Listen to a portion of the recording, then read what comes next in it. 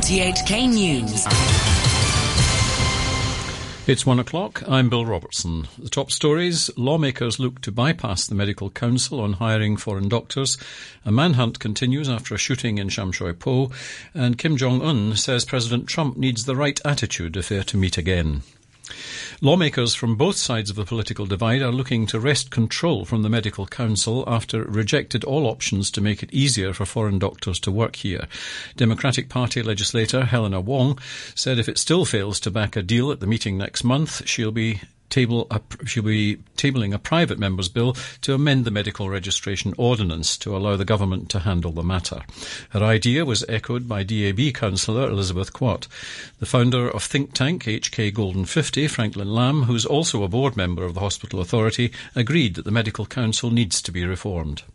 Almost everybody in Hong Kong, 7.4 million Hong Kong people who will fall ill, who do fall ill regularly, are against 14,000 doctors. That is a simple case of whose interests are we finally after. You have to be patient. I hope we shouldn't really even delay or hope that the Medical Council can fix itself. The experience in foreign jurisdictions in the developed countries have always been is from top down. You not expect self-regulation is already an obsolete concept for almost every jurisdiction in medical field in the world. Mr. Lam said whether the doctors know Chinese or not should not be a problem. He gave Singapore as an example, where about 40% of the doctors are not locally trained. In the last 8 years or so, the number of complaints were now at a record low. The medical claims on negligence are practically non-existent.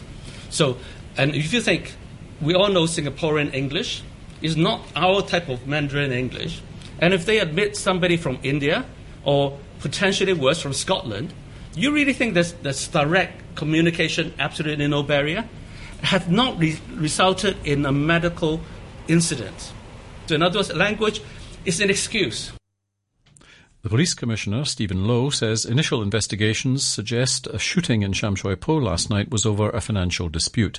A mainlander is in stable condition after being injured in his arm in the incident.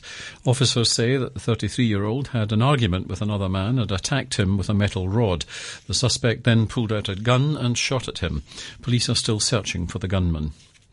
Former Civic Party chairwoman Audrey Yu says social activism will continue despite the blow caused by the guilty verdict for 9 prominent leaders of the 2014 Occupy movement. The defendants, including co-founders Benny Tai, Chan Kin Man and the Reverend Chu Yu Ming, were found guilty of public nuisance charges on Tuesday and will be sentenced on the 24th of this month. But Ms. Yu said people should not give up. Well, I'm sure the government is going to continue to give people reasons to be upset about. I mean, now the amendment to the Fugitive Offenders Ordinance, it's not just the Democratic Front, it's also the international front, the business sector, and many journalists, media, and so on. So I think the social movement definitely will carry on because the government would continue to give us reasons, to be upset. The North Korean leader Kim Jong-un has said he's only interested in meeting President Trump again if he comes with the right attitude. Mr. Kim said the collapse of his second summit with Mr. Trump in February had raised the risk of a return to past tensions. The BBC's Laura Bicker reports from Seoul. Donald Trump said earlier this week that he was open to meeting Kim Jong-un again. The two leaders have met twice, but both times failed to reach a deal which would allow the US to lift economic sanctions in exchange for North Korea abandoning its nuclear and missile programs. Mr. Kim said that during the talks in Hanoi in February, the US came up with a completely unrealistic plan. He said if Washington stuck with that calculation, the path ahead would be bleak and dangerous. President Trump says he's considering releasing illegal immigrants into Democrat-controlled urban strongholds known as sanctuary cities in retaliation for the party's opposition to his immigration policies. These metropolises, including New York and Chicago, refuse to hand over undocumented immigrants for deportation. We'll bring the illegal, really you call them the illegals. I call them the illegals. They came across the border illegally. We'll bring them to sanctuary city areas and let that particular area take care of it, whether it's a state or whatever it might be. California certainly is always saying, oh, we want more people, and they want more people in their sanctuary cities. Well, we can give them an unlimited supply. You're listening to RTHK. The time is 1:05.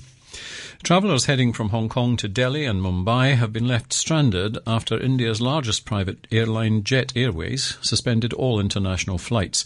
The situation will continue until at least Monday. More from the BBC's Tom Burridge. Jet Airways flies nearly 400 international routes and 600 within India. But the company's in financial trouble. Its debt has risen to more than £700 million and it's struggling to pay staff and leasing companies for its aircraft, the vast majority of which are now grounded. With thousands of jobs at stake during election season, the Indian government made an unusual move last month and asked state banks to temporarily prop the airline up. But while new investors are sought, Jet Airways seems to lack the cash to keep basic operations running, and customers booked onto flights are left guessing whether they'll be able to fly. People in Sudan are waking up to their third head of state in as many days. General Abdel Fattah Abdelrahman Burhan has taken over as head of the country's Transitional Military Council after his predecessor, General Awad ibn Auf, announced his resignation late yesterday. The news was welcomed by protesters in Khartoum, where car horns sounded and chants of "It fell again" reverberated around the city. Protesters are continuing to demand an interim civilian government. We want what the Sudanese Professionals Association has said in their statement. We want a civilian transitional government as soon as possible. We don't want anyone from their side who has been part of the regime in any way. Why isn't there a transitional government? All those people who died, have they just gone in vain? We cannot accept this. A Dutch fertility doctor accused of using his own sperm to inseminate patients without their consent has been confirmed as the father of 49 children. DNA tests revealed that Jan Karabat, who died 2 years ago, impregnated their mothers at his clinic near Rotterdam. The BBC's Anna Holligan has the story. Jan Karabat was first taken to court in 2017 by a group of donor children and their parents, suspicious they were related. Many of them sat shoulder to shoulder in the courtroom, clearly sharing some of the doctor's distinctive physical features. After he died at the age of 89, the results of DNA analysis confirmed he used his own sperm at the clinic and exceeded the legal limit of 6 children per donor. One of his children, Joey, said the results meant he could finally close the chapter. Now there was no doubt Mr. Karabat was his father. A British historian believes he's pinpointed the location of the London home where William Shakespeare wrote some of his most popular works, including Romeo and Juliet and A Midsummer Night's Dream. It was already known the young Shakespeare moved to London in the early 1580s and that he eventually settled in the parish of St Helens Bishopgate. But where he lived before then was unknown. The theatre historian Geoffrey Marsh now suggests Shakespeare took up residence in lodgings overlooking the graveyard of St Helens Church much earlier than previously thought. Football now, and it's time to look ahead at the weekend's Premier League action with BBC's Maz Faruqi. The top two in the English Premier League both play on Sunday, with league leaders Liverpool hosting Chelsea at Anfield, the standout tie of the weekend. Maurizio Sarri's side will be desperate to take points off Liverpool and put a dent in their title ambitions. Before they kick off, though, Manchester City could already have moved above Liverpool to the top of the table if they can pick up all 3 points at Crystal Palace.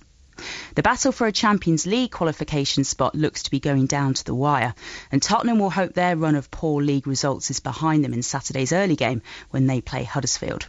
A win from their game in hand would move them above Chelsea and back into third. Manchester United also play on Saturday against West Ham, and they need 3 points to stay in contention for a top 4 finish, as do Arsenal when they travel to Watford on Monday night. Elsewhere this weekend, Brighton host Bournemouth, Fulham face Everton and Wolves travel to Southampton. There's also an important match at the wrong end of the table for relegation-threatened Cardiff City against Burnley. Boss Neil Warnock has described their 6 remaining games as cup finals.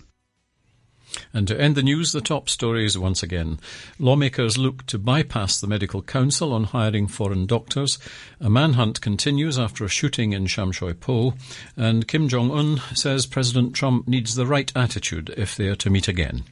That's the news from RTHK.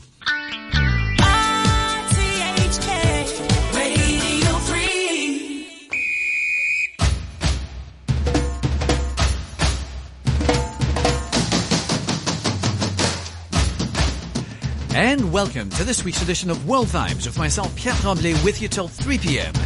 This week we have two musical themes of note. First, our mini-musical tribute to Belgian legendary icon, the late great Jacques Brel. He was born 90 years ago this Monday, the 8th of April. And we sample hot new hits from the four corners of the planet. As always, Giovanotti says it so well in Italian.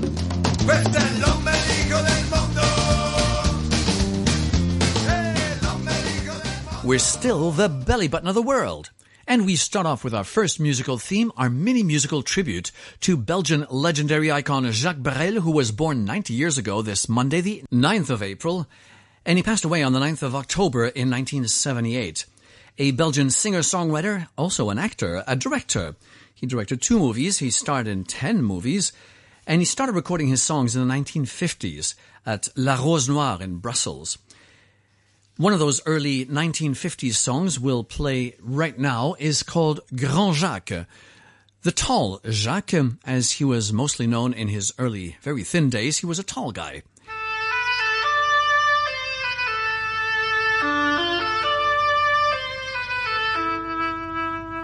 C'est trop facile d'entrer aux églises, de déverser toute sa saleté, face au curé qui dans la lumière grise ferme les yeux pour mieux nous pardonner.